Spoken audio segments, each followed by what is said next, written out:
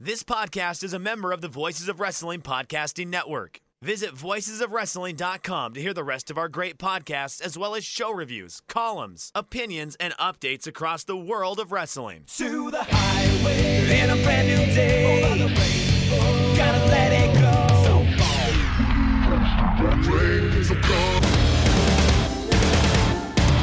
fast to finger down. Dance tonight together. Here everyone is singing.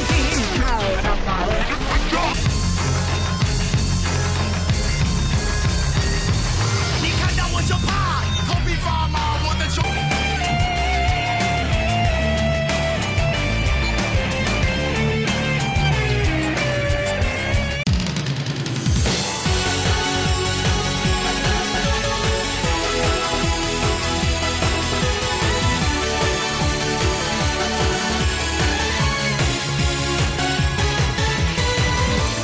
Welcome back to Open the Voice Gate for October 25th, 2022. We are members of the Voices of Wrestling Podcast Network. You can find us on the Voices of Wrestling Podcast Network feed or on our own dedicated podcast feed on all podcast platforms and applications. You can follow us on Twitter at Open Voice Gate. If you would like to donate to the show, click the link in the show notes. It'll take you to our redcircle.com landing site. You click the red boxes to sponsor this podcast, and you can set up a one-time or recurring donation. No obligation whatsoever, but we would like to thank all of our previous donors. I'm one of your hosts. It's your old pal, Mike Spears, joined alongside your other co-host, Case Lowe. In Case, it is a interesting time of the month for Dragon Gate, I feel like this weekend really kind of felt like, at least for me, that like Dragon Gate was amongst the world for like the first time in this whole entire project. How are you doing? That's a very roundabout way of me asking you that, but how's it going, bud? Oh, in a rare moment on this show, personally, I am doing quite well. I've had a very good few weeks. I'm pretty content with the way certain things are going in my life right now. I just, I come and I sit down on this podcast. I've got Mavericks Pelicans going on in the background right now instead of my usual diatribe of whatever Japanese wrestling I'm trying to catch up on. And I sat down, turned on my microphone, started talking to you, and I realized, what the hell are we going to talk about this week? We watched a lot of wrestling and we have very little thoughts on all of it. It's just one of those times that I feel like this happens often, at least more recently, before a Big Five, that everything really gets up. Like, we have a full card for Gate Destiny. We'll be not getting to that this week. We're going to talk about that with y'all next week as we get closer. But the thing is that everything's pretty much set. So at least when we talk about these Hakata shows from Sunday the 23rd, it's a lot of spinning plates. And sadly, one of those plates might have been correct on Sunday, but it looks like it's full steam ahead, at least in Japan. And then the US stuff is just, it's fascinating. Like, I feel like this last week, in a lot of ways, personally confirmed some thoughts I had about this entire exercise. And then kind of privately, it confirmed that as well, this whole DG and the USA thing. So it's going to be an interesting show this week is what I'm saying. Yeah, I certainly hope so. It seems like in Japan, Ryo Saito took an Adderall and was like, okay, we're going to do full match cards. Let me book out 2 weeks in advance now, which is very odd for Dragon Gate specifically. Even 2015, 2016, 2017, when like any other promotion, we were getting cards ahead of time. The fact that we got the full Gate of Destiny card this week, I think, one, makes this podcast a little bit awkward because we have a bunch of stuff to talk about that we're not going to talk about this week. We're going to wait until next week. And then two, we watched a bunch of shows that weren't very good. But yeah, there's a lot going on right now. At some point, I have fallen behind on what is going on in Mexico. I saw this afternoon that there is a scramble match with, among others, Fujiwara and El Hijo del Vikingo, as well as Brazo de Oro Jr., who I quite like from the little bit I've seen of him. Yeah, so I'm high on Brazo. Yeah, there's he's got it. There's names and that I really, that's a DTU match that's on YouTube, so I'm gonna check that out. There's the DTU match where Shun and SB teamed. I haven't seen that yet. That's on Dragon Gate Network. There's a bunch of stuff in Mexico that I haven't got to that I will at some point. But this will be a U.S. and Japan show with these two Fukuoka shows that happen over the weekend, and then the smattering of U.S. indie dates that were worked over this past week. Yeah, so without any ado, let's just get straight into Fukuoka. It was the usual day-night doubleheader at Across Fukuoka on the 23rd. The show will be up on the network, or the shows will be up on the network until the 30th.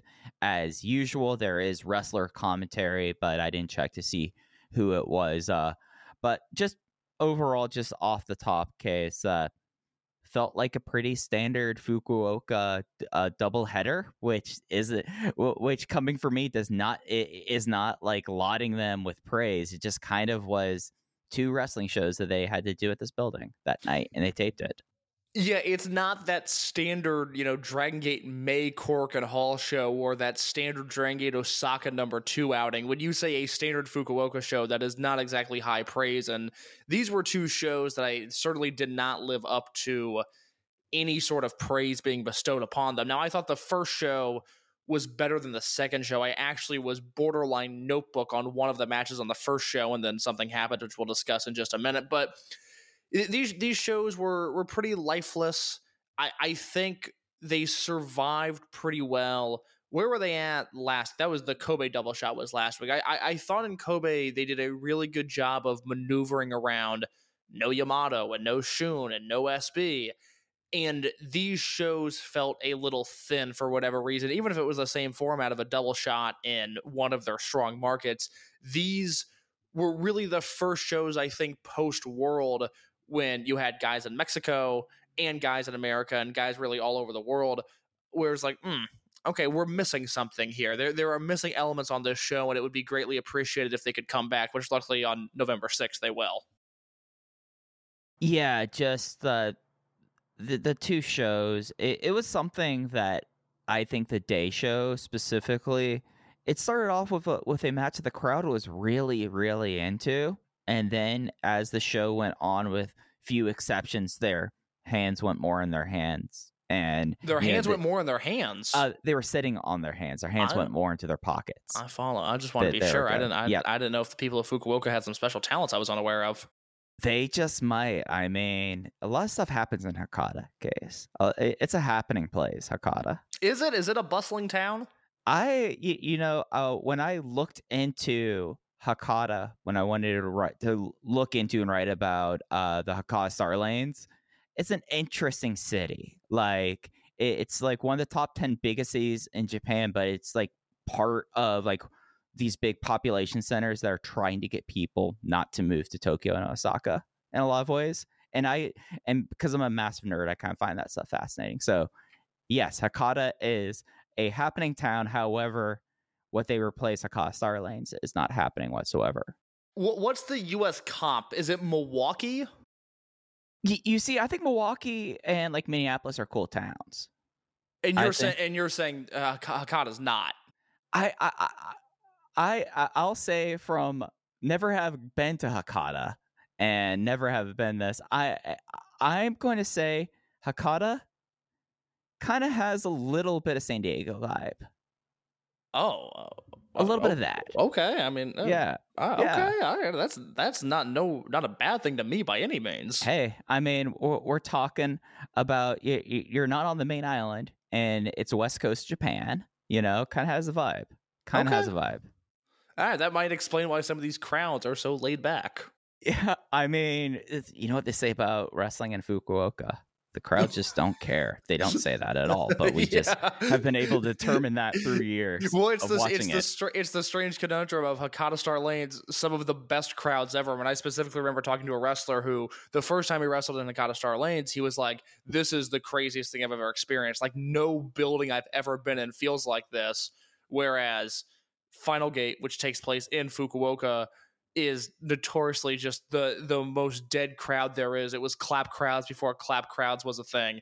And that's a fascinating conundrum that this place has. And it's not just Dragon Gate that has this. Like, New Japan has the same issue in Fukuoka. I believe Machine Gunka has complained publicly about it. Yeah. It's something, I mean, he's bright lights, to get himself double booked, What a worker to not only go back, but to go back and immediately work a Saudi show. And I am, for the most part, all for, hey man, get paid, do your thing. I understand in the heat of the moment people say things, but for him specifically to go back and to take blood money within the first month of being back is insane, even for wrestling standards to me. It's something that became very clear with me how much of a work this all was, and I was like, oh, okay, like, of course. And yeah, like, if he wasn't the person who immediately went on his podcast and said, I'm not going back unless I need a second pool, and try to make that as like a definitive statement, he has gone back a lot to work that. This is like his second show since the plane ride from Hell Saudi edition. You know, like he went back like a couple, like this is repeat behavior for him. So I don't know, what a worker though. I hope he gets his pool because he's not a good wrestler anymore. And that's a bummer because there's some 2012, 2013 Machine Gunka matches that I am all about. And that is long gone. And I'm glad that I no longer have to get myself excited for a 3.25 star Carl Anderson match because it just doesn't deliver to the way that I thought it would. Who thought that Doc Gallows would be the more interesting person of that group at like 8 years in?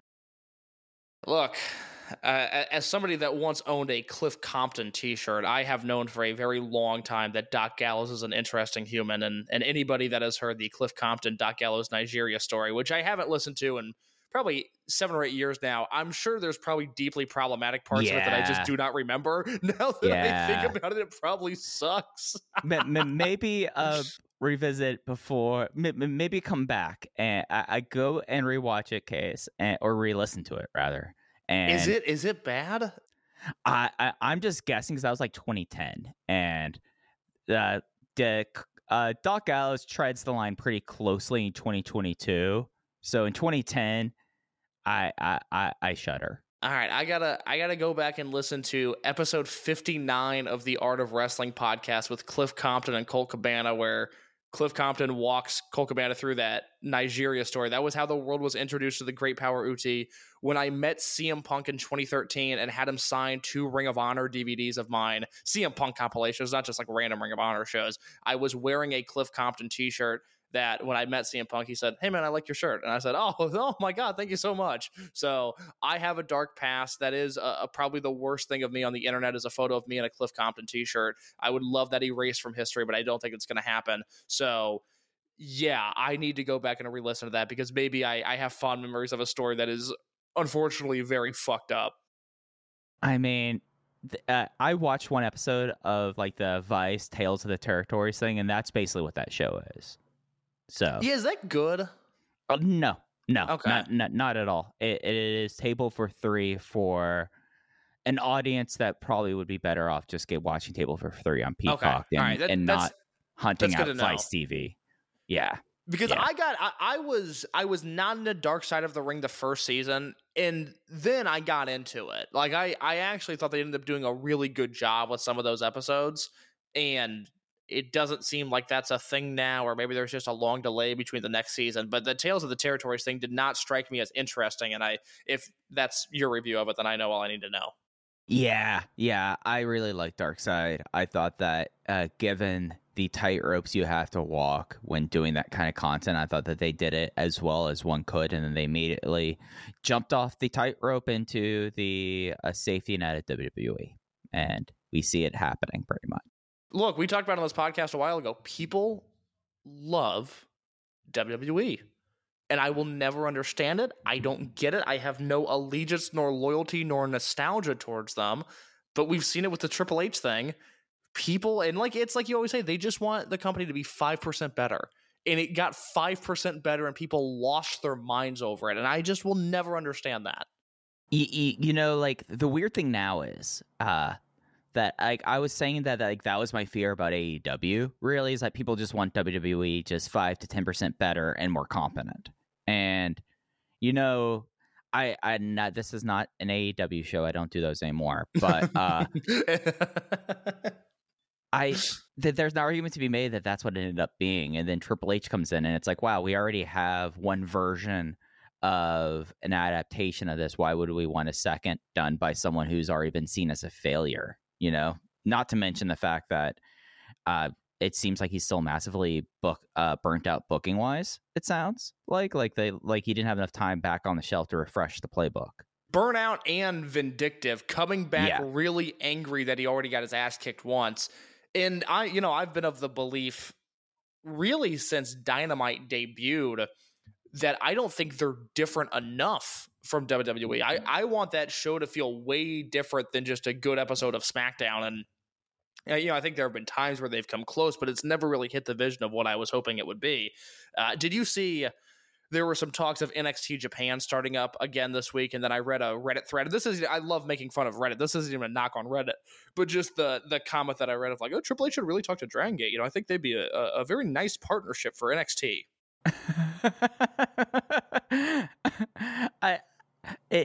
The one sad thing about Triple H really being back is I feel like that there would be a really funny oral history of the attempt and failure of NXT Japan 2019. Oh, God, I would have loved it. Led by Jiro and Daisuke Sekimoto and a bunch of other guys who Nico have never drawn before. Yeah. Just like a weird way to how that all kind of ended up. Jun Akiyama's like the big get, and you get Michael Cole voiceovers of Jun Akiyama and talk about his history in the Champions Carnival or whatever. Oh my God, it would have been great. It would have been so good. Yeah, and that's not to mention the logistics of it all. Just never making a lick of sense whatsoever. Never making a lick of sense. The thing that we have to worry about is that if Triple H really does want to get NXT Japan off the ground, Stephanie McMahon obviously has more power than ever before, and she's going to use that power and throw herself directly at Ultimo Dragon. And that could be gravely concerning. Of course, Stephanie McMahon notoriously very attracted to Ultimo Hottie. Did you see what Ultimo was up to this weekend, Case? I'm assuming he was making a shit ton of merch money and smoking cigars, but I don't know any specifics. Well, I'm assuming he's getting paid a lot here. I'm going to drop this in our Slack DMs case, just this photo, and I want you to describe the look and just the general countenance of Ultimo. Okay? You ready? Yes, please. I'm more than ready.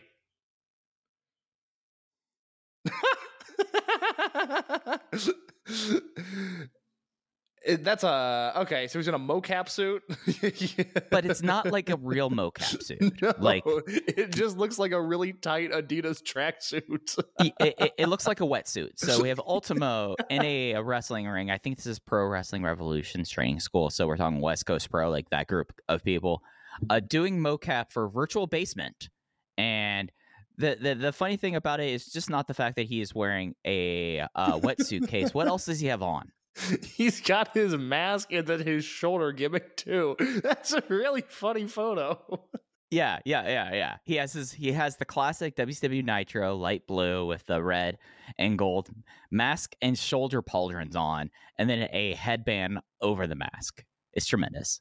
I just retweeted this photo on the Open the Voice Gate account. So when you're listening to this and you don't know what we're talking about, at Open Voice Gate on Twitter. Well, podcasting is a visual medium, and this is something that we had to refer to immediately. I don't know why that's as funny as it is, but that's really funny.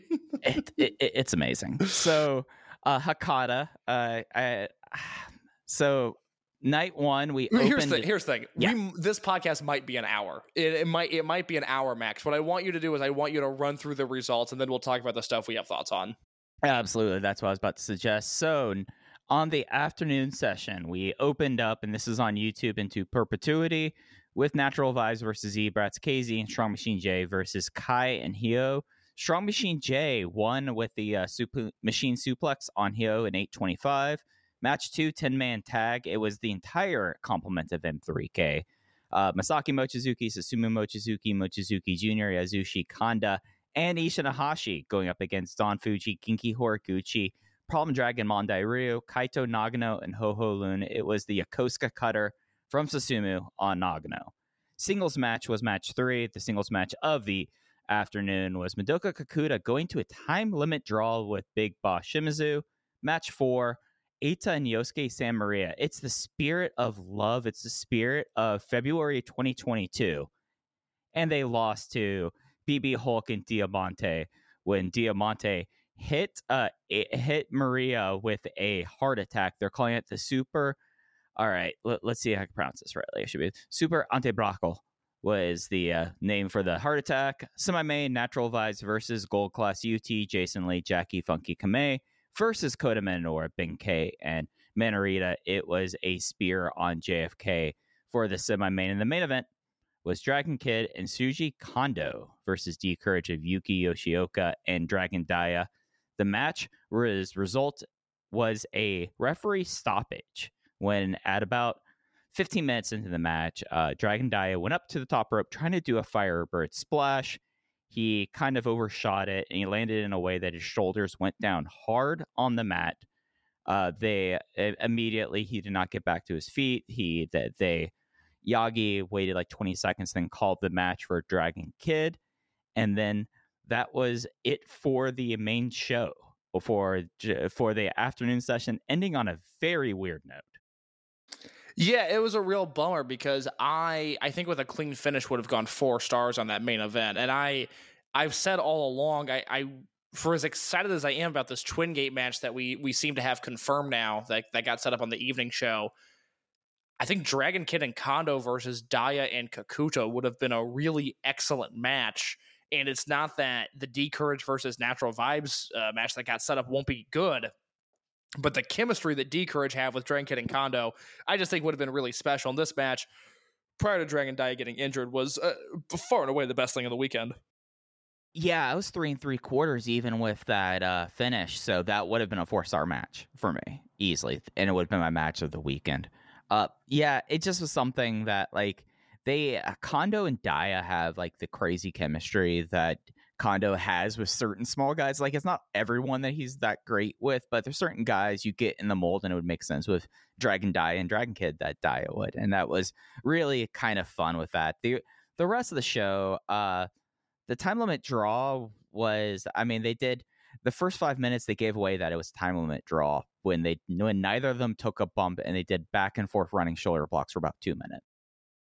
So that 20-minute time limit draw, that was Shimizu versus Kakuta, and that was an instance of a really boring 15-minute match and then a really, really good last 5 minutes that sold me on the idea of this Twin Gate match, which is set up to be Shimizu and Jason Lee versus Dia and Kakuta, assuming that Dia is healthy, which obviously everybody here knows my thoughts on Jason Lee. I think Big Boss Shimizu is a phenomenal worker in big matches, especially when he wants to be, and I think he'll crush it in this environment. And I'm super into this D Courage team. So based on the last 5 minutes of this match, I'm into it. You know, seeing Shimizu get leveled with these Hand of God lariats and seeing them tease the shot put slam, but Kakuta slip out, and then everything right up until that really scary pile driver that I think Joe Gagne gift of Kakuta basically falling forward and falling to a knee as he was giving Shimizu a traditional pile driver as the bell rang. That was all really, really good stuff. This is like one of those, if this was 2008 and we were in the old Infinity format, we would only get the last 5 minutes of this and we would go like, oh my God, I wonder what the first 15 were like. This is incredible. Unfortunately for us, we did get the first 15 and it wasn't that good.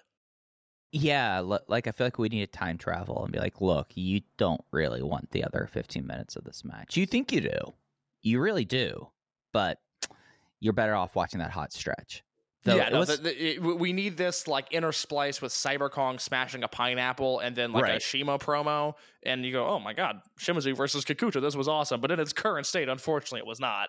Yeah, though it's funny trying to see how long they were going to go before taking a bump. I do appreciate that kind of stuff. When a match is very clearly going to be filling time and they do that, I appreciate it. Well, Shimizu's idol is Kevin Nash, and so that makes sense. Yeah. But really, other than that on this show, I mean, it was neat to see M3K as a 5-person and everyone go after Don Fuji. But I mean, you can see that basically every other show that if Don Fuji's in a match against the kids, that happens. It's just something that will always make me smile when it happens. The rest of it was just kind of there. You know what I really liked in that 10-man was, and I forget who it was Susumu. Genki Horiguchi went for the backslide from heaven, and Kaito Nagano flew over the top and did like a jackknife cradle pin on Susumu while Horiguchi had on the backslide from heaven, and the crowd audibly popped for that. That got a big response, I thought. Yeah, like that was like a really like cool thing, and then there was a lot of playing with the jackknife on these two shows. Did you notice that? Like they did that a couple times. That's a good point. I hadn't really thought about that, but you're absolutely right. Should we get into evening now? I mean, I don't really have too much else to say about this afternoon session. If you now, Ben-K is walking out with a banana, so that we're coming closer and closer to the crunch. It's going to happen. Let me ask you a purely hypothetical question. There's a 0% chance it happens, but I just watching the main event and watching Kondo work. Let's just say we agree with how they get to it, that the booking doesn't annoy us.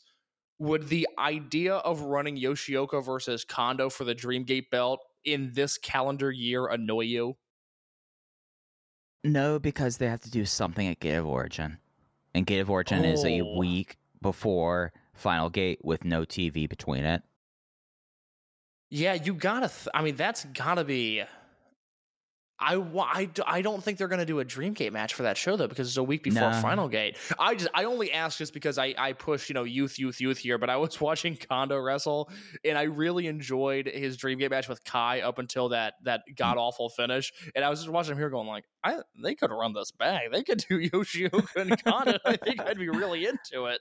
Oh, yeah. Yeah, no, it's something with Kondo that, like, it's very clear, and I find it fascinating. That at least I feel like that this is an instance of a separation, I think, between like international fans and how the company sees them in a lot of ways. Because I feel like that I wonder, like, I never see any crowd signs for him. I never like see anything like that. So I wonder, like, if it's something that even the fan base can buy at this point with him. With the way that he only shows up for certain things and isn't really featured. Like, they made it happen once this year with him. I don't know if you can do it again. I don't get the impression that he's super over, but you do have me thinking about Gate of Origin now, which is, again, normally in this... it's always awkwardly sandwiched either before or after Gate of Destiny. This year, it's a week before Final Gate. And it reminded me of the disaster that was Memorial Gate this year. Off the top of your head, could you tell me the Memorial Gate 2022 main event? Oh, it was... I know that it was a Twin Gate title match, and it was Jason Lee and La Estrella challenging. I'm trying to remember who was the Twin Gates at that time. Well, that was too early for Shun Monte. Oh, it was D-Courage versus them. Yeah, yes, that was the main event. That is correct. It was Estrella and Jason challenging for the Twin Gate belts in a show that did a grand total of 285 fans, which is very bad for that building. That was the definition of a throwaway show, because the second match from the top was Hyo versus Eita, which it was weird because it kind of felt like a big deal, and then those are two guys that generate heat, and that match did not have heat. And then there was that 5-way of Fujiwara, Ishii, Riki Ihashi, Ryu Fuda, and Takumi Hayakawa that ended up being pretty good. Also, to show you how far some people have come, second match on this show, Ho-Ho Lun and Takashi Yoshida defeating Sachihoko Boy and Strong Machine J. There is no scenario in this current time and place where Strong Machine J loses that match now. Hey, roll up or shut up. That was a team that I put my ear down. There was some hype behind roll up and shut up. Who could forget? Who could forget that hype? Who could forget that? Across Fukuoka evening show. I'm just going to run through the results again, guys. Please. All right, we opened with the young men of M3K, Ishinahashi and Mochizuki Jr., defeating Don Fuji and Kaito Nagano. It was Ishinahashi with the Kamada chokeslam. Natural Vibes versus Unaffiliated, UT, Jason Lee, Jackie Funky May versus Problem Dragon, Yosuke Samurai, and Ho-Ho Lun. It was the Maximum Driver on Problem Dragon. Genki Horiguchi and Shuji Kondo teamed up. They went up against Ben-K and Minorita. Genki Horiguchi submitted to the Soda Gairami, and it was odd pairing. Genki Horiguchi and Shuji Kondo. 2022 is weird. Singles match. Eita was defeated by Kota Minoura by a schoolboy with a Minorita distraction in 11 minutes and 44 seconds. Semi-main event was Natural Vibes versus D-Courage and GM, as it was KZ, Big Boss Shimizu and Strong Machine J versus Yuki Yoshioka, Madoka Kakuta, and GM Ryo Saito. Pinch hitting for Dragon Dia. Shimizu pinned the general manager of the Big Boss Press to win that one. In the main event, it was kind of a Shen M2K reunion we had. Misaki Mochizuki, Susumu Mochizuki, and Yasushi Kanda teaming with Dragon Kid versus Kai, BB Hulk, Hio, and Diamante. Zebrats Kai won with the authorized Ganosuke clutch on Susumu Mochizuki. And yeah, this was this was dry. This show was a show that before we started recording, I told Case my highlight of the show was Ryo Saito doing Dragon Dai's entrance. And I stand by that. Yeah, this was tough. This was definitely the lower percentile of Dragon Gate shows this year, which is interesting. I mean, I liked the opener. I thought Ishin and Junior versus Fuji and Nagano was good. Nagano had a very good weekend, I thought. Where are you at with him just in terms of overall enjoyment? Here is a note I have on that very match. Really happy with Nagano right now. He's in this nice space where he is completely proved himself on like the initial step, and I'm enjoying him right now before I'm ready to see him take the next step. I like Nagano. You know, he's managed to kind of answer some of the bigger questions I had about him, but you know, I think everything so far, if his body holds up and if he's able to perform the way he wants to, there's a lane for him, and that's something I wasn't necessarily certain when he debuted. You know, something that I would really like to know, and I don't know if there's ever going to be a way to get to the bottom of it. It might be something I ask Jay next time he's on the podcast, but Dragon Gate has introduced 3 relatively undersized wrestlers in the last 3 years. 4 if you count Estrella, but I'm going to leave him out because this might sound harsh, but I don't look at Estrella on the level of worker that these other 3 guys are. But you have Nagano, you have Minorita, and you have Jackie Funky Kamei. And I think what's so interesting is that after all of these guys debuted, we had conversations about their size and, you know, oh, well, you know, there's going to be a ceiling because these guys just, you know, they're only so big and, you know, they're going to be in this babyface role, but are they going to be able to garner sympathy? And at least through the early stages of Nagano's career, he's been able to prove that. Kamei and Minorita have obviously gone on to do pretty great things in their young careers. There are 3 undersized guys that wrestle in 3 distinctive ways. And I would love to know if that is an intentional thing to make sure that we're never going to confuse Minorita for Kamei. We're never going to confuse Kamei for Nagano. Kamei has this really grounded, exciting, fast-paced technical style. Minorita has become this incredible character wrestler. And Nagano has become this innovative high flyer, which I certainly didn't see coming. You know, obviously I didn't see it happening in the future exhibition matches. And even from his debut with Kai, where he was throwing a million drop kicks, I didn't think he was going to be busting out these corkscrew head scissors the way that he's doing it.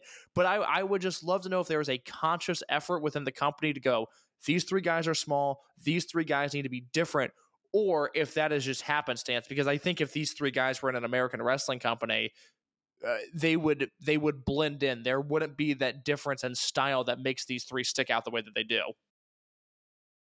And I think that some of it might be, and the company has done this since day one, a willingness that it doesn't necessarily mean your seniority on a roster. If you're someone that you think you can play a certain role and completely, I guess for lack of a better word, like you said, differentiate themselves, but like Minorita found something and immediately jumped onto it. It took a while for Jackie, but when Jackie kind of figured out there, and a lot of that with Jackie, I would say, is he's really picked up on the crowd connection thing. And I think that enables it. But it is something that if this was on a U.S. roster, or if these were, I mean, honestly, Kabune and Kamei both would still be in black tights right now. Like that's something also. It's like it's not just in the U.S. I would say that like major Japanese promotions also wouldn't necessarily get behind them immediately and let them kind of find themselves in the way that Dragon Gate has. The only other company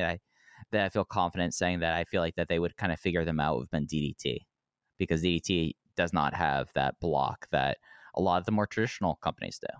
No, and that's something that, over the next few years, I'm going to be really curious to see what New Japan does, because they had that State of the Union address basically 2 months ago where you and I were kind of looking over at each other going, well, it seems like they want to be Dragon Gate. It seems like they want to do Dragon Gate things, especially with the way they want to expedite this Young Boy process. And that's such a great point that I think is particularly interesting on this week with SB Kento doing what he's doing in America, where he's on excursion. He's 22.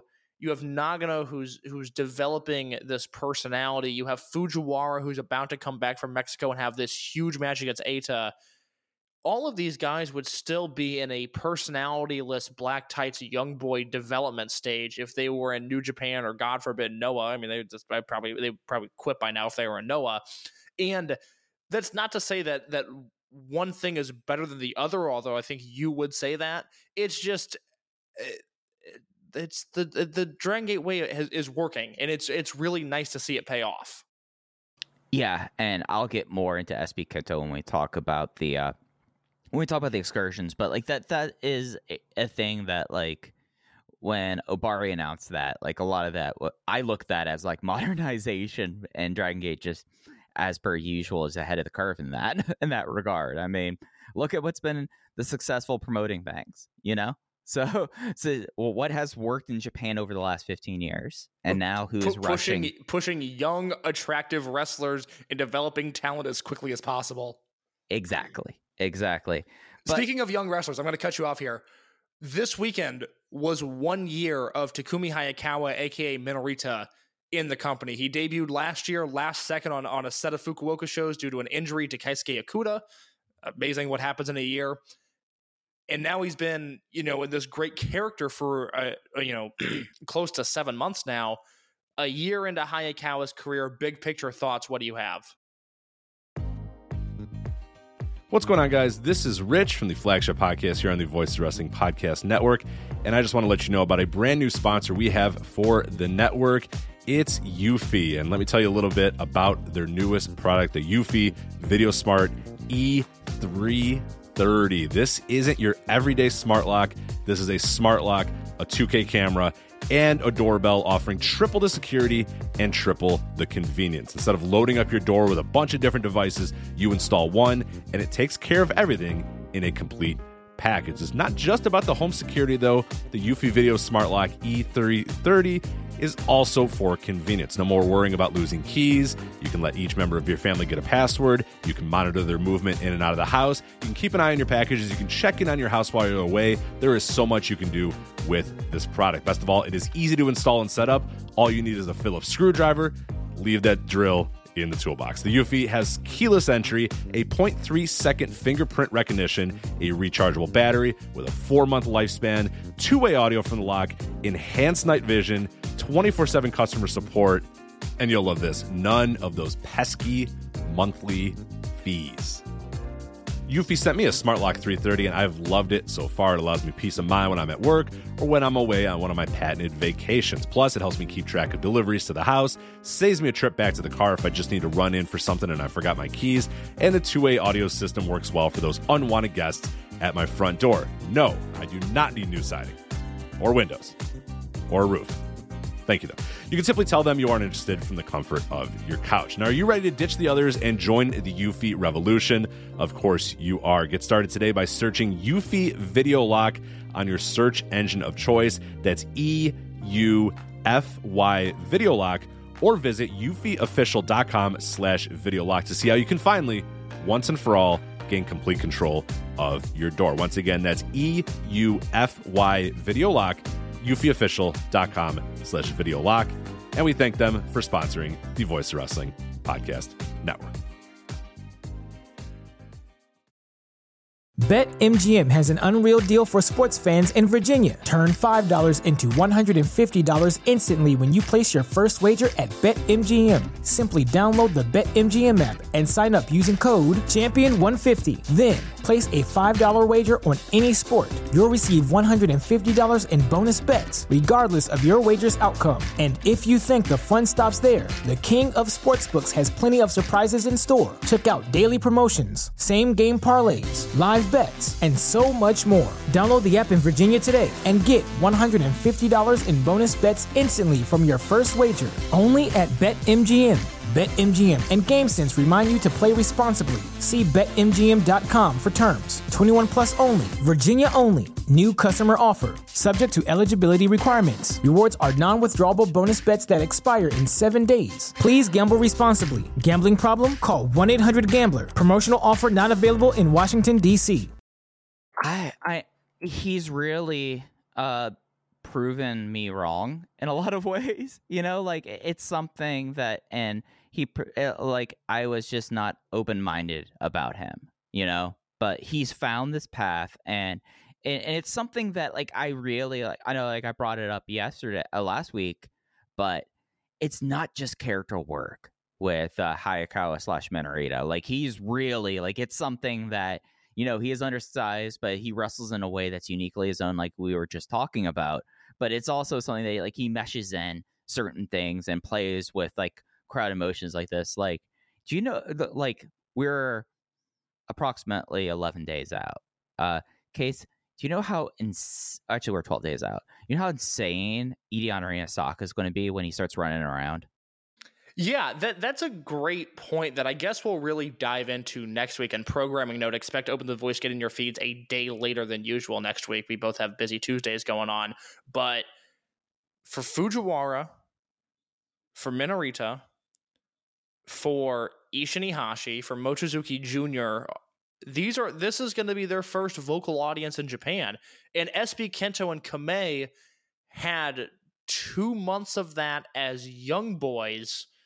SB Kento, the name has not wrestled in front of a vocal audience in Japan. I was already excited for that show, and then you brought up that Minorita point, and now I'm even more excited. That November 6th will hopefully be a really special evening. Yeah, it's something that I just like look at him now, and it's something where, do I think he's going to be someone you base the company around in 5 years? No, he's not entering that discussion, but he doesn't need to enter that discussion. They never based the company around Genki Horiguchi. Dragon Kid never was the guy, but he was kind of like a mascot-like character, and that's like a valuable thing to have in this promotion as it changes generations, not just like era changes, but going from the people that were there founding the promotion, the people that were born after the promotion was founded, and the fact that Hayakawa has been able to pull this off so far in 1 year. I think he's found himself in a position to really prosper in Dragon Gate in his future, where it was easy to dismiss him before. This is the extreme example of this, but I'll use it because I think it's going to shine a light on just how talented Minorita is. Where he came in with an MMA background. He was undersized, and part of his entry into the company was talked about how, yes, he's small, but he has this very strong pedigree combat sports background. And he could have just leaned on that and tried to be the toughest guy in a room full of tough guys. But we saw that as what happened to Keisuke Okuda. Minorita adapted, and the beautiful thing with this character is, regardless of the ebbs and flows of Gold Class, 5 years from now, 10 years from now, 15 years from now, they're going to be able to play off this Minorita nostalgia, and it's going to hit. Okuda, as we've talked about numerous times now, was never able to get out of the Okuda zone, and he's no longer in the company, partially as a result. The other reason is he has a fetish for getting his ass kicked in MMA fights. But ultimately, Minorita did not have to display the personality that he had. He would have sank in a sink or swim scenario, but he played into what Dragon Gate does best, and he's going to be better off for it. And it's something that I like that you brought up, like Minoru and how they're going to play off of that. When Minorita was introduced in March, like, it was something that was like, oh, this is funny. You don't want to get pigeonholed in this kind of role. He has made the role his own to like such a degree that it's like, oh, other than like being named after Minoru and still kind of looking like him, but not really, but other having mentor gear, like he's gonna be able to transition to like the post mascot stage pretty easily. Oh, completely. And that was a big fear of mine, was what does the next phase of his career look like? And I think at some point, they're going to experiment with him having like a Kotoka-like goofy over-the-top heel run, and that seems like something that he'll be able to succeed in. I think he'll be a dynamic babyface. That is another very good point, that he's played this gimmick so well, but there's also chances for him to break out. And that is something that in March and April and May, even when I really liked Gold Class 1.0, I feared that, is he going to have to be next to Minoru for his entire career? And luckily that is not the case. Yeah, so he's coming up on the anniversary, and it's going to be fun now, because now we could really like take the step back like we were able to do it with Ishin and what he did for his anniversary. And then we're coming up Minorita, and then I guess coming back, is it for Fujiwara in a way? What do we do with Ryu Fuda other than need to let him cook for a while? Fuda, we put a pin on.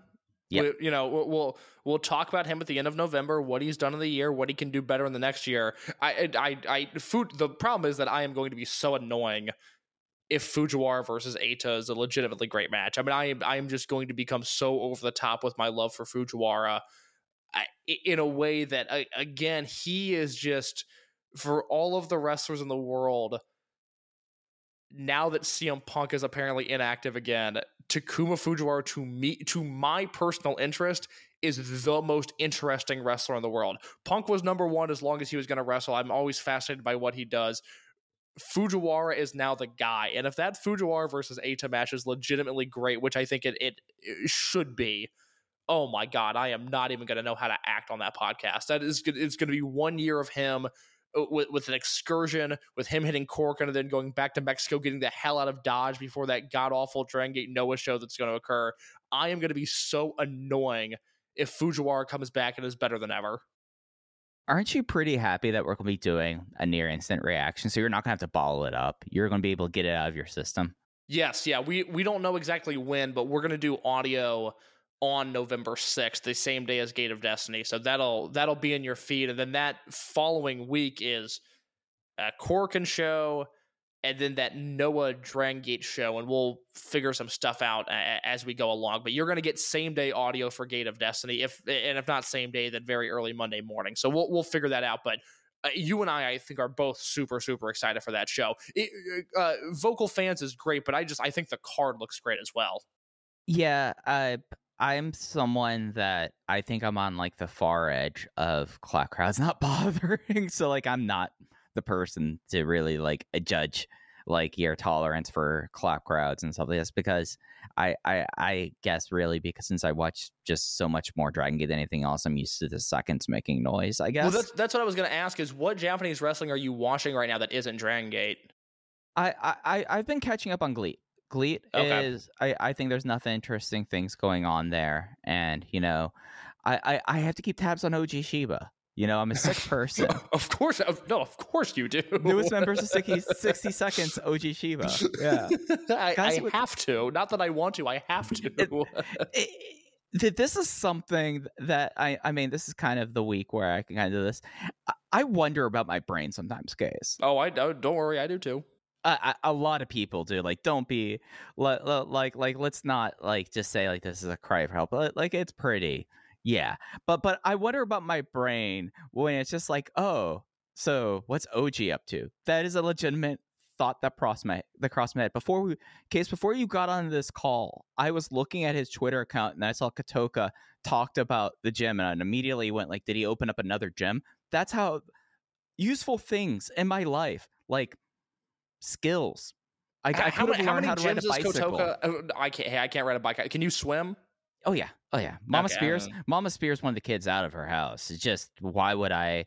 If someone like goes and travels to Dallas Fort Worth, they would realize very quickly why I never bothered to learn how to ride a bike as a kid. But yeah, no, swimming. Mama Spears had to find ways to get us out of the house. Yeah, my parents did not. They didn't care. They were just like, do whatever you want. Which is why I consumed as much wrestling as I did. But how many gyms is Kotoka up to? So Kotoka, who I always kind of, after he left, I wanted to keep an eye on him because I was kind of wondering, because he had like such a unique story in the company to begin with. Like, he was a part-timer for a long time because he was an on-air TV reporter, and then went all in for wrestling and left, and things were kind of dark for him for like a little bit. Like, he was like a bartender for like 6 months, and like he was talking about like, oh, I don't know, but he's up to, so Kotoka, like, after like that, opened a gym chain. It's called Kiki, spelled exactly as it spells, phonetical, and he's up to 9 gyms right now. 9 gyms, and he started launching them in 2019. So this isn't like a slow roll. Like, this is happening very fast for him. Yeah, I'm delighted at his success. I mean, it seemed like Kotoka had lived a very hard few years. His last few years in Dragon Gate, he was hurt. He didn't really seem happy. I mean, on top of being physically unwell, it seemed like, do you remember rumblings of him being mentally unwell for a while as well? I don't want to say like psychotic, but just very unhappy. Yeah, like that was one of the rumors. It was like, oh yeah, no, Kotoka's like, it was like, oh yeah, because I mean, he was someone that, I mean, his wrestling career was unique to anyone else in Dragon Gate for a long time. So like he wasn't like onboarded the way that Standard Rookie was. So like he got to a point where he was having so many injuries, and I think that it kind of built up. And at his age, he was a little bit older. He just kind of felt like it was time to move on, and he got to have a match with his brother. So now, I don't even know if I know that full story. When you say he wasn't onboarded like a normal rookie was, what do you mean by that? Because of like, so Kotoka, for a period of time, and I want to say it was basically right up until when he was Mr. High Tension Chiba, like he worked for an affiliate of TV Asahi, like doing like local, like man on the street reporting, and would do that and also wrestle, and like that was like really well acknowledged. Like, that's not like me saying something that will get me in trouble later. No, that's that's totally fair. I asked you a question, you answered the question. Yeah, so like he just wouldn't like go through like he would do like rookie stuff there, but wasn't like, and he would be like on Prime Zones and on Next and stuff like that. But it really was until like when him and Shima went to go wrestle in Russia, of all places. Now that is a show I want to see. That's it's funny that that happened, what, 2012? Yeah, like this was before they went closed doors. Yeah, because the idea of Shima, and I'm not even talking about global events as in a war in Russia, but the idea of Shima going to Russia in 2012 holds a much different weight than Shima going to Russia in 2022. And again, that's a reflection on Shima, not Russia. Yeah, no, like the only other wrestler I know who went to Russia, like, was like, oh, I'm gonna go do a trip and wrestle in Russia, was Ultraman is Black. It's him, Shima, and Kotoka. Does that mean that Shima is Word's big 80s? That would answer a lot of questions. That'd be fun. What a plot twist. But I would have a whole lot more. Like, I don't think Shima knows what A Treat soda is. No, I think that's a safe bet. Did you have anything else to talk about on these Fukuoka shows, or should we talk about DG and USA? I want to ask you a question. Well, actually, no, I had 2 things I want to bring up. One, last year, Kobe World, Kota Minoura versus Eita. Big hype singles match. Minoura's red hot. It's a great match, and Minoura goes over. October 2022, this match, Kota Minoura versus Eita, felt ice fucking cold. And was that just me? No, that was a weird match. That was just a bad 12 minutes of wrestling. It was really strange. 2 guys that I really like. I still have a ton of Minoura stock. Eita is Eita, which means a number of things. But oh my god, that was not a good match. Yeah, and this is the kind of thing, like, if you look at Eita's weekend, when he teamed with Maria in a nothing match, Maria just got murdered, and then this singles match that, I still think Big Show's in Tokyo with him, but because like this kind of stuff here, and I'm just like, oh, I guess Eita already promised to this date already, so he just felt like it was awkward, Eita, on this show, on this shows, like it just like was like, this does not feel right. Yeah, for sure. No, that was very strange. That was not a good match between two guys that had a match last year that I really, really liked, but they were both at drastically different stages of their career at that point. Second note, and then we can move on to the US stuff and then wrap this bad boy up. The Big Boss Shimizu, KZ, Strong Machine J versus Madoka Kikuta, Yuki Yoshioka, and Ryo Saito match. It was Ryo Saito in a big spot, which I'm okay with. He was obviously filling in for Daya, wasn't supposed to be on these shows. But it got me thinking, what was the last good Ryo Saito match? And specifically, the last time you came away from a match thinking, wow, Ryo Saito looked good, not some big multi-man that he just happened to be in. Oh, man, we're going to have to go back. All right. Ryo Saito's last big singles match that I thought he was great in. I'm having to cage. It can be a multi-man match, but it had to be partially because of Saito. Because like there's that Jimmy's versus Verzork Disbands match, which is a great match, but I don't think it's great because of Saito. Yeah. I liked a lot of the Team Boku stuff. Like I had a high tolerance for Team Boku because it was just idiots being idiots, and I think that's I'm always out there for guys being guys. You know, I think I found like the last great match he was in. By the way, okay, it was actually in this building. It was Open the Twin Gate #1 contendership tournament match. Masaki Mochizuki and Takashi Yoshida defeat Team Boku of Bokudamo Dragon and Ryo Saito. Wow, I do not remember that. Yeah, let me grab my... I'll have to like look this up, but here's the thing about that match. That match was in January of 2021. Yeah, I'm looking at it now. God, we were just knee deep in the pandemic watching Team Boku matches, weren't we? And I was thriving. I'm smiling thinking about Team Boku right now, Case. What an interesting time in our lives. I can't go see my friends. I'm afraid that if I leave my house, I'm going to die by this disease. And I'm going, well, time to watch Punch Managa. Time to watch Bukatamo Dragon. Time to watch Double Dragons. Oh my God. Okay. So this tournament was Dragon Kid and Yamato versus Don Fuji and UT. Mochi and Yoshida versus Big R Shimizu, Bukatamo Dragon, and Ryo Saito. Kagetora and Yosuke versus Benkei and Shuji Kondo. And Diamante and Eita versus Jason Lee and Estrella. And I remember that match. That match was great. I went notebook on Diamante and Eita versus Jason and Estrella, which makes sense because I just read those names out loud. And everybody that's listening to this podcast knows that is extremely my shit. I don't remember the Saito match, though. I don't want to go back and rewatch that, but now I'm curious. No, you don't need to. You don't need to. If we're not going to step that, I have the next one. And I do remember this match being an absolute banger. Yeah, what is it? Are you ready to go back to pre-pandemic times? Yes, oh God, I hope we're talking about the same match. I'm going to be so excited if you clock this one as well. This is an Edion Arena Osaka #2. Open the Twin Gate tournament quarterfinal. Big RED versus Maraha Asapa. The RED was BB Hulk and Kazuma Sakamoto. This match ruled. I remember this one very distinctly. Ooh, I do not remember that. That's not where I thought you were going to go. Okay, what were you thinking? I was thinking Korakuen Hall summer of 2018. So we're going back 4 years at this point. Don Fuji, Ryo Saito, and Willie Mack against Genki, KZ, and Punch Tamanaga. That match was disgustingly good given some of the names involved.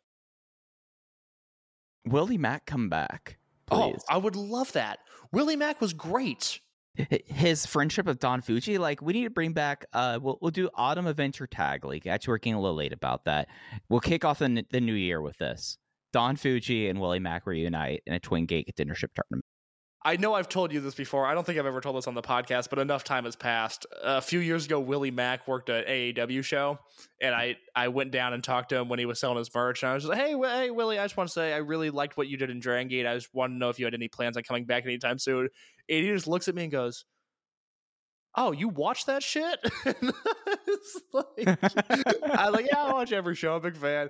He's like, oh, yeah, I don't know if I'm going back or not. Some things have to sort of play out first. And I went, all right, man, good talking to you. Like I said, watched it, really liked it, man. Good to see you. Have a good match.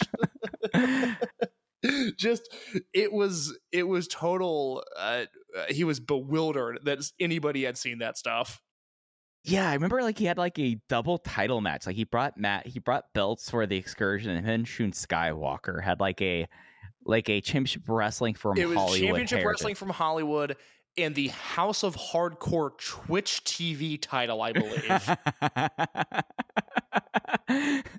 That's your next Spears Ovation project, is finding out who's the linear House of Hardcore Twitch TV champion.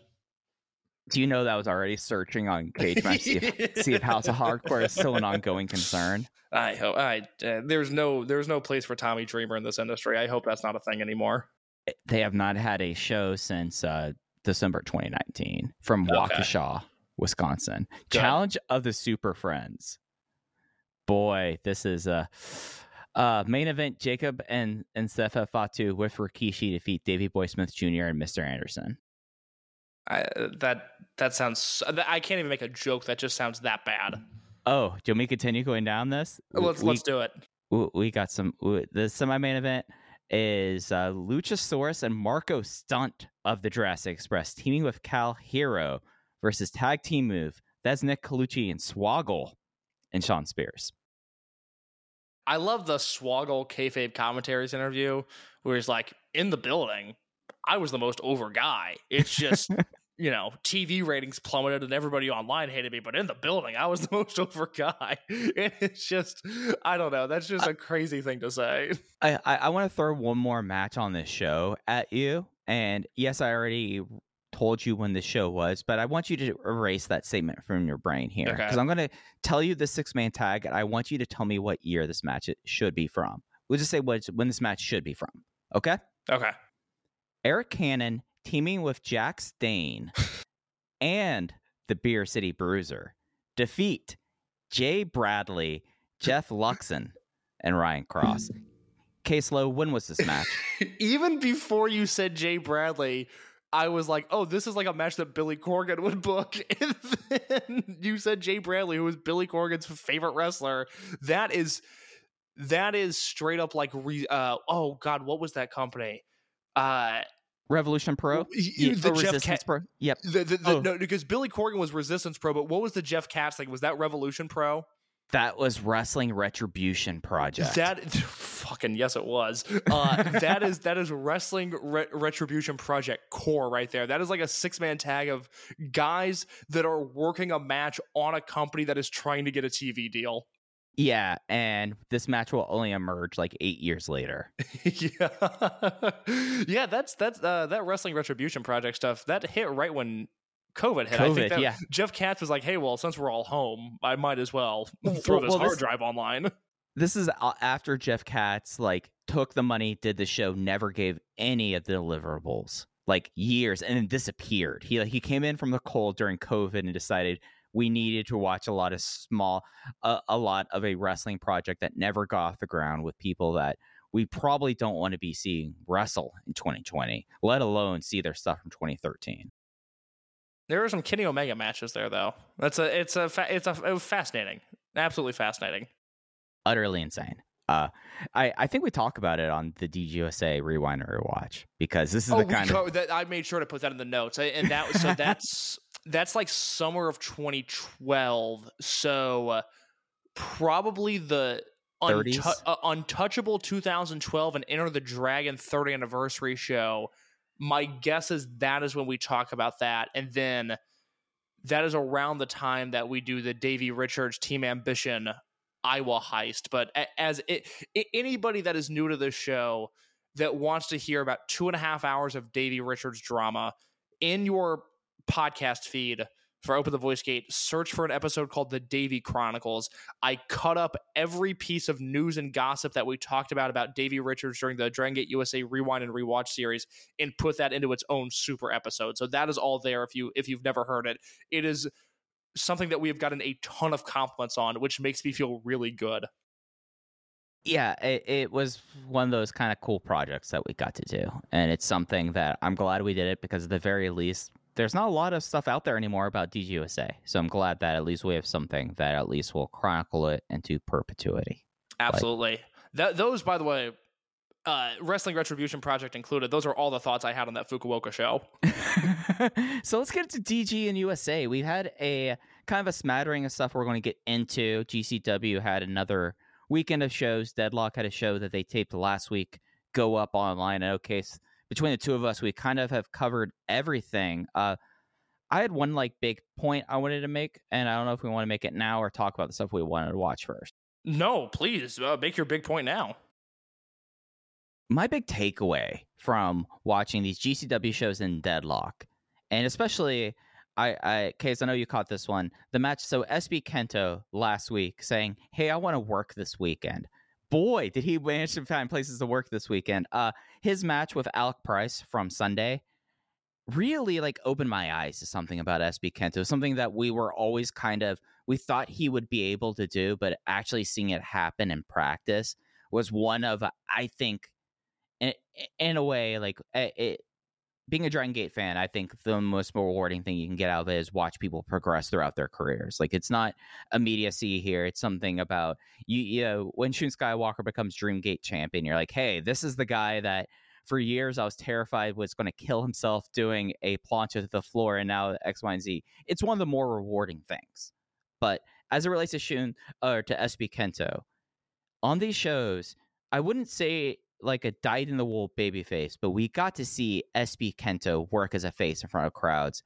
And this kid, and I say kid because I'm 14 years older than him, I feel like this, but this guy, he has a command of charisma, walking into a room he's never been in, and he did it a couple times so far, and has the crowd eating out of the palm of his hands. Yes, some of that is having a very easy chant, but the fact that you have a very easy chant and you make sure they say the chant, the ring announcer says the chant, he's off to the races here, because he came off from, on both of these shows, Case, I felt he came off like an absolutely charismatic god. He's going, the SB Kento face run is going to be something special, and I feel we got to see seeds of that here this weekend. Look, I said after his first match in December of 2019, I said I think Dragon Gate might have found their next Yamato, and we're two guys who are heavily invested. We care more than just about anybody else, and I think my fear is that people listen to this show and think at times we're being too hyperbolic. But I said that in 2019, and that's a heavy-handed statement. That's saying he is the next face of the number 2 promotion in Japan, and I'm comparing him directly to the most successful wrestler they've ever had. And that was after his first match, and every step he's taken along the way has only made me more confident in that prediction. And watching him here in America work as a babyface, it only reaffirmed that. And I think the crazy thing is now, and I've always looked at the money in SB Kento not being as a heel but as a babyface, and I'm so glad that he did and is doing this heavy-handed heel stuff in Japan and has been doing it for as long as he has now, because I think it's going to be a really unique thought exercise that's going to help him grow as a wrestler. What I did not anticipate was that a year and a half down the line, 2 years later really, SB Kento was going to have this generational foil in Takuma Fujiwara. And as odd as it might sound now, given the year that Fujiwara has had, again, 1 year into his career where he solely worked as this underdog babyface, I think the money is in SB Kento as a face versus Fujiwara as a heel. And I think there's going to become a point in time sooner rather than later, somewhere in the 2020s, not the 2030s, where that is the biggest match possible in this company. And I think these two are going to make Dragon Gate a lot of money. Yeah, and it's something with Kento. One of the things that I noticed, and I was holding off to talk about this until I get to talk to you about this, answered a big question for me this weekend. And that is, it's easy in Dragon Gate that if you have a certain finish, you do your finish. You will, the SB shooter, that's fine. That's his finish there. But him going onto the Indies and him getting outside of Dragon Gate, he was going to have something other than SB shooter, and he kind of has this with this really brutal-looking Fisherman Buster, Fisherman Michinoku Driver Buster thing. That was something I wanted to see, okay, what do we have here for this? And it's something that like he beat Alec Price with it, and it looked brutal. I think Alec Price is someone that I want to see come over. To be honest, guys, that's another topic though. But it was cool to see like SB like develop these things that I felt like that we would want to see out of him on this excursion. Like, oh hey, not having a finisher that isn't a submission because people might not want to tap out to you.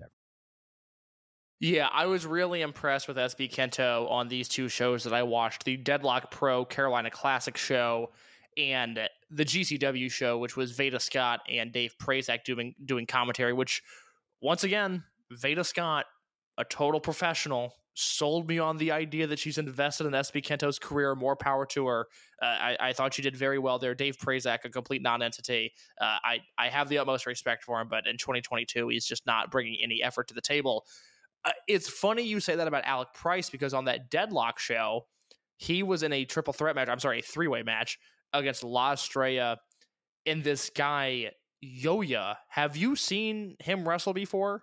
Yeah, I've seen Yoya. Yoya was a part of that cursed GCW settlement series show. I put myself through it in Chicago. Let me tell you, he was one of the best people on that show. Yeah, that was the guy that really made an impression on me. And I thought Price was fine. I by no means thought he embarrassed himself. He looked like he belonged in the same ring as SB Kento, but in that three-way match on the Deadlock show, Yoya's about the same size as a Stray, and he's got kind of an interesting look. And he was the one where I was like, "Yo, what's he doing? Does he have a passport? Because I would like to see him in Japan." Yeah, Yoya. He used to do a lot of Paradigm. When I watch Paradigm, like again, my brain works in bad ways against myself at times. But he was always like really cool, and like this three-way, it was something. I guess one of the reasons I look at like Alec Price, I'm like, oh, he just really needs refinement. I'm like, oh, just come to Dragon Gate for 6 months. Alec Price, that's exactly it. Alec Price is a guy who, him before Dragon Gate and him hypothetically after Dragon Gate, they would be two different wrestlers. It would be a completely different universe that he would put himself in if he was able to tour there. Yeah, no, for sure. But Yoya is like really cool. The thing that got me about Price is like he is so lanky. And he did like that crowd dive he did in that three-way match. I was like, you're throwing your body around amongst two guys who might be 5'3". They might be that. And he just like launched himself like as if he was stage diving from a show. It was insane for him to do that. BK Westbrook, on the other hand, he wrestled SB Kento in a singles match on that Deadlock Pro show. And I like BK. I think he's a guy that has some potential. I like how charismatic he is. He did nearly kill SB Kento on kind of I don't even know what you would call it, but the spot where SB Kento was supposed to hit the ropes and he hit the floor instead, and then later went knees first to SB Kento's ribcage on a springboard moonsault. And after I saw that, I kind of did the old wipe my hands motion and said, that will be the last we see of BK Westbrook wrestling a Dragon Gate guy. Those were two really ugly spots in one match. And the shame was the rest of the match was really good. Like, at least coming to it from like our perspective, like SB Kento, again, crowd work machine, like insanely crowd work machine. And just like I know I've said this before, but Deadlock actually makes it look like that should be something you pay attention to. Like they had lights synced up, like the production's on point. Everything about it just feels like, you know what it kind of reminded me of, Case? What's that? Now I think of it. Like do you remember like the period like this? I'm bad with like trying to think of the years, but it's maybe 2016, 2017, when like everyone's like, go look at Progress. Like they do their own self-contained thing. Oh, okay. Hopefully does not go down that road. Does not go down that road. I should not feel the need to get that. What is Joe Dombrowski hiding? Yeah, no, yeah. You have like Joe Dombrowski and Rich Piccini on commentary. They're great. It feels like a promotion that is trying to do like 2004 Ring of Honor, and I mean that in the nicest way possible, because Gabe Sapolsky has never had a lighting setup as nice as what Deadlock has, and that should just be stated up front. They take themselves seriously. They put out a professional product. They shoot in HD. They have backstage promos. They've added Dombrowski and Bocchini, which is as good of a combination as you're going to find on the independents. That's a major league broadcasting team right there. That is legit, and they were great in both the Andrew Everett versus Shun Skywalker match and the SB Kento versus BK Westbrook match, I'm going to make one small complaint. And this is a sign that things are going well when this is my complaint. But they were talking in the Everett versus Skywalker match about, how Andrew Everett's working, the gimmick now is Andrew the Giant, which is fine, whatever. They were talking about how Shun wrestles the quote-unquote Dragon Gate style and how Andrew Everett is wrestling as this powerhouse. And it just a little bit, it's not a big complaint, but it just shows that they're not super familiar with Shun. I wish they would have hammered home the idea that in Dragon Gate, Shun is a powerhouse, but they kind of went back to the trope of like, it's the Dragon Gate style. These guys move fast. You got to keep up, which is fine. I thought they did a good job. I just wish those two guys specifically, because I think so highly of them, would have been able to hit the idea that Shun in Dragon Gate is like a big muscular dude who throws people around.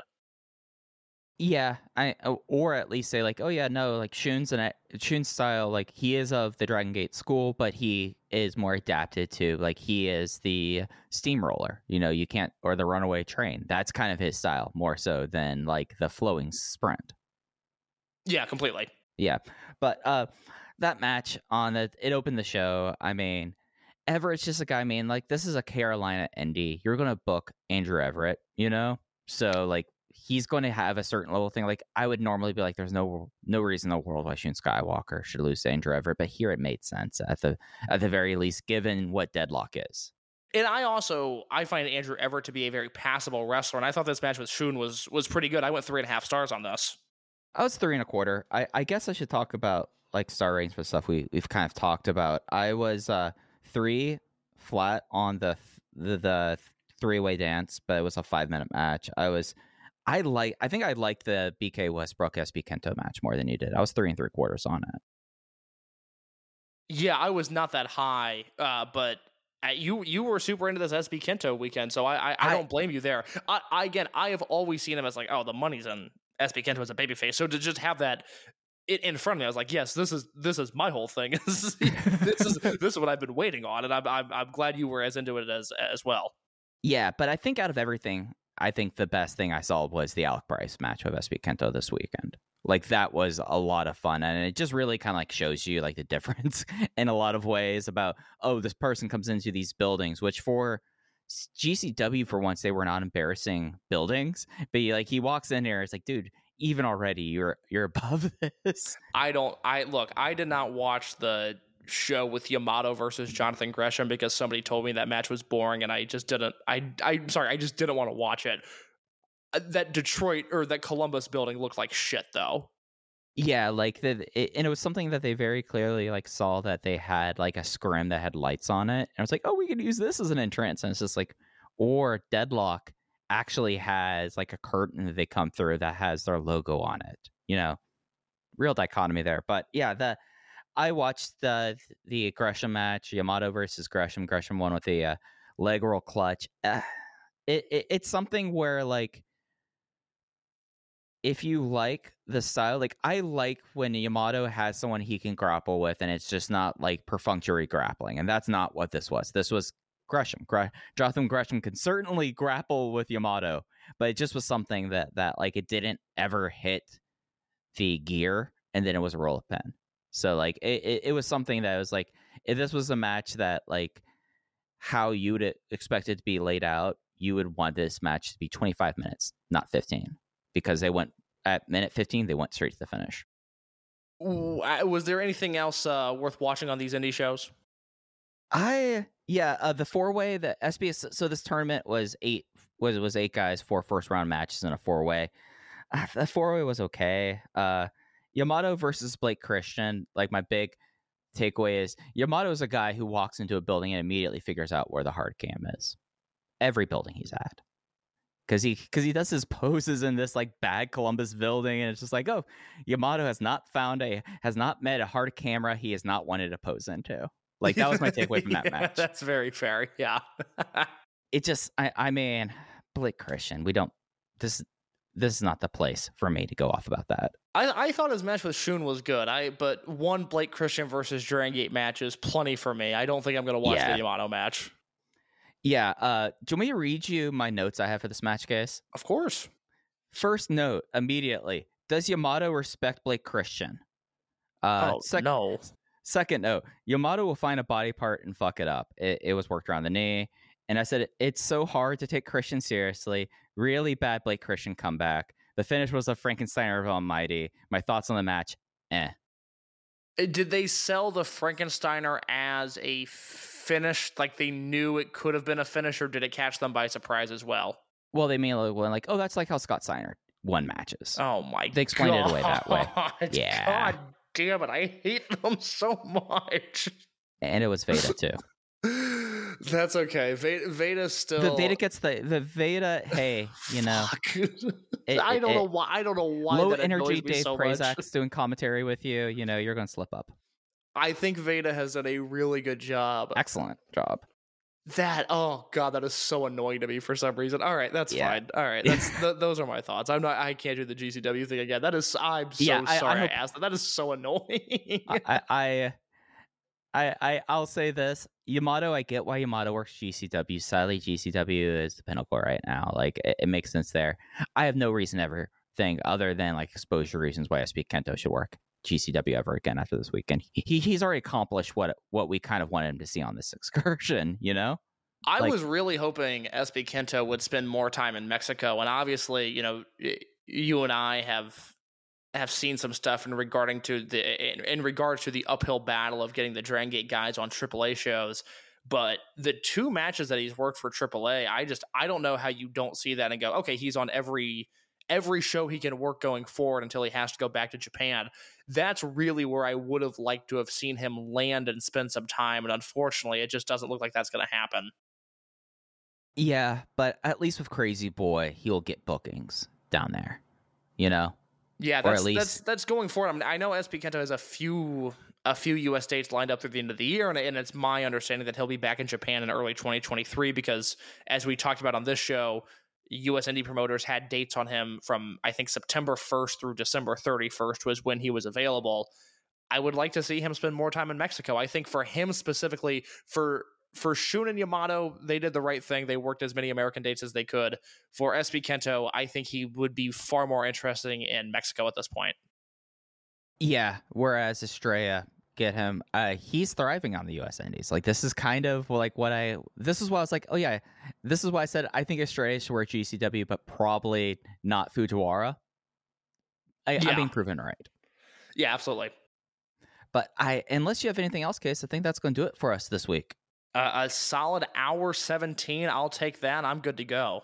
Yeah. So as we said, we are shooting. I think we're playing next week. Expect us Wednesday or Thursday. There is no on-air Dragon Gate stuff until the Kobe Sambo Hall show on the 5th. They might be throwing stuff up on the network. But at the very least, next week, we will be previewing Gate of Destiny. We'll take a look at what's happening in that week. I mean, Case, that 4. I mean, Kobe, not really, but you have 3 big shows within a period of 5 days. It's going to be nuts. Yeah, I am so excited for Gate of Destiny. So we'll talk all about that next week. A short episode this week. Expect a very long one next week. Yes, sir. So the best way to support us, of course, is follow us on Twitter at OpenVoiceGate. If you're on Apple Podcasts, Google Podcasts, Spotify, throw us a 5-star rating and review. It helps others find out about Open the VoiceGate, and we greatly appreciate it. But again, follow us on Twitter at OpenVoiceGate. Case is at _ in your case. I'm at Fujihaya. Thanks for listening to Open VoiceGate. We'll be back with you next week previewing Gate of Destiny. Take care.